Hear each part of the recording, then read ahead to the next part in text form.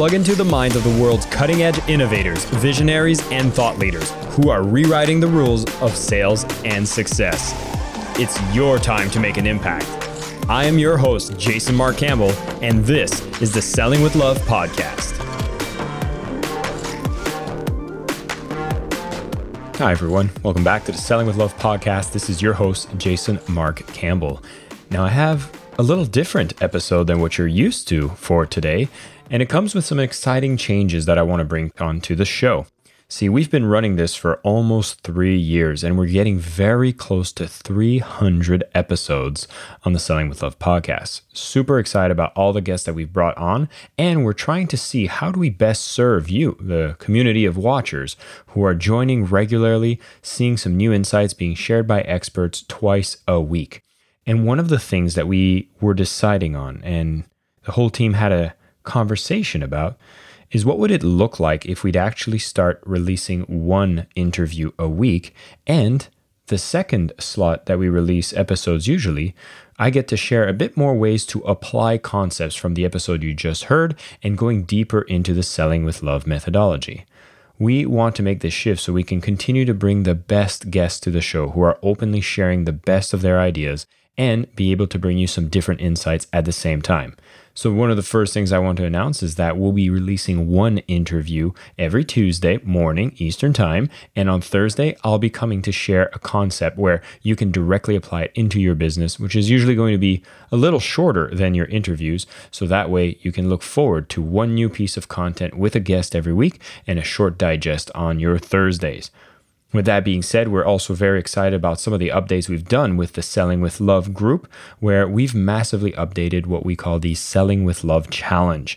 Now, this challenge is really amazing because it gives you the clarity that you'll be looking to have when you particularly get started in business and you want to find out who you're working with. And I'm going to dissect a little more about one of the concepts we speak about in the challenge, which is the one that I work with people on a one-on-one basis the most, because when you get this right, this is really what tips the scales into finding an abundance of people that are excited to work with you. And this is what I'm going to share more about today. Now, the challenge itself is something that we're getting excited to put together and make release for everyone. Yet, for those of you who are listening to the podcast as regular listeners, we're going to do something very special. We're going to pick 10 people that we're going to give access to the challenge. But not only that, we're actually going to have a live training for everyone who signs up. And these 10 people are going to get mentorship with me personally as we go and review the work that you've done with the challenge. If you want to be a part of these people, simply go to sellingwithlove.com/challenge. That's sellingwithlove.com/challenge. You'll see a link in the show notes. And if you're one of the 10 people who sign up, you'll be getting a direct message from me. And then we're going to actually help you gain the clarity and focus that you need in your business to be able to scale. Now, where does this all come from? This is one of the chapters in the Selling with Love book, which is all about love the client. Now, for those of you who haven't read the book, know that the Selling with Love methodology comes with 5 loves: loving the impact, the client, the product, the process of selling, and the self. And when we speak about loving the client, what's really important to know here is how you need to work at understanding the client and being very clear on who that client is. If you've listened to the podcast interview we just had with Rory Vaden, he was very clear on how we need to look at one problem that we solve for a specific individual.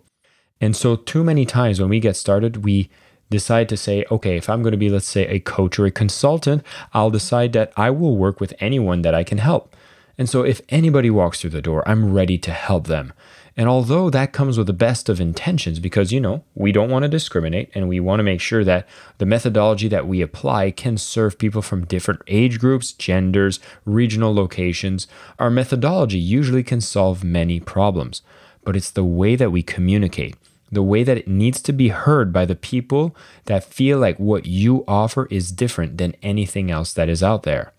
See, if your offer is there to serve the masses, then it will sound quite generic and not specific to solve the problems of the people you're trying to work with. For example, if I would decide that I do sales training, I now compete with every single sales training that is offering these kinds of services for anybody.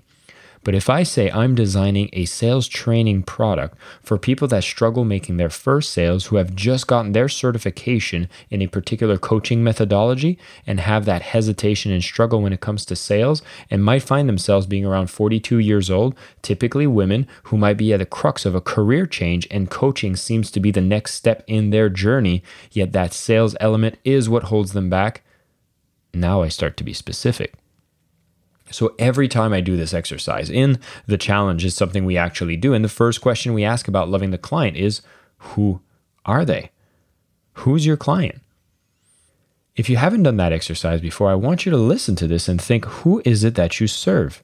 And you might have a brief description. It might be a detailed description, but the majority of people I encounter start with a very broad description. It might just be any woman in their 40s, or any man in his 30s, or any entrepreneur, or any coach out there. And you'll know that you're at a very broad level when you're targeting, when it usually starts with any. And what you want to get to is specifically. And so when I do this exercise, you start by thinking, okay, who do I serve from the broad spectrum? But you want to ask the follow-up question. And this is, if you had to be more specific, what could you filter? Now, it's very easy when you first do this exercise to think that what you could specify is maybe where they are emotionally in their life, which is a great start. It's not something that's to be undervalued, but you also want to start thinking more about what could you filter demographically, based on income, based on age, based on gender, based on industry, based on position, if they're within a career. Are they managers, specialists, engineers? Are they in finance, marketing, sales? And what's really beautiful when you actually take the time to pick what would be a perfect client. And I always add this caveat. Say you just got started and you haven't made sales, so you don't have existing clients to think back and say, you know what? Those were the most amazing clients that I worked with. Maybe I should find more people like that.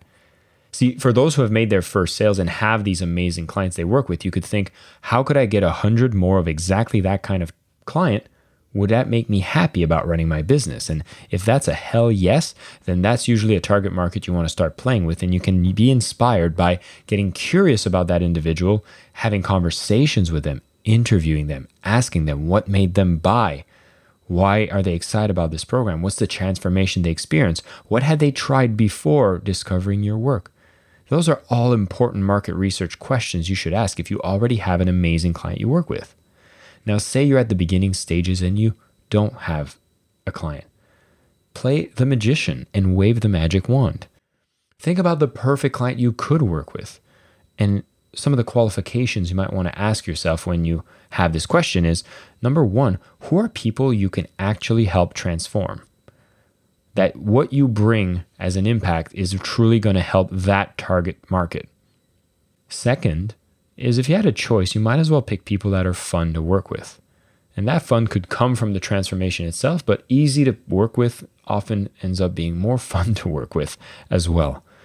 And third, which is the one that maybe the more interesting one to ask, is, are they capable of buying your product and service at the price point that you're planning to sell it? Because see, if I do a sales training for someone, let's say are making less than $50,000 a year, and I charge $5,000 for my training, that becomes 10% of their total income, might be quite the pinch. Yet if I go into an organization generating millions of dollars a year, and I can offer for $5,000 a chance to optimize and increase their sales by 5%, that generates into so much more impact that it becomes easier for them to afford my product and service. And so you want these three criteria to be in place. Who would be actually getting transformation from me, fun to work with, and are capable of buying my product and service? And you can take guesses at this point by imagining what that type of person would be doing as a job, as a career. How many employees do they have? How much annual revenue are they generating? Depending if you're working with consumers or businesses. Now, once you've taken that first stab at figuring out who you could potentially target, the number one task you want to be doing is having conversations with people that may fit that profile. And the more conversations you can have, the better you can start to adjust. I know early in my journey, I was trying to define who exactly do I work with? Is it coaches? Is it self-employed? Is it creatives? And I've been having conversations on a one-on-one basis with so many different people within these groups to refine my message, to understand them better, and to understand myself. Who do I love working with the most?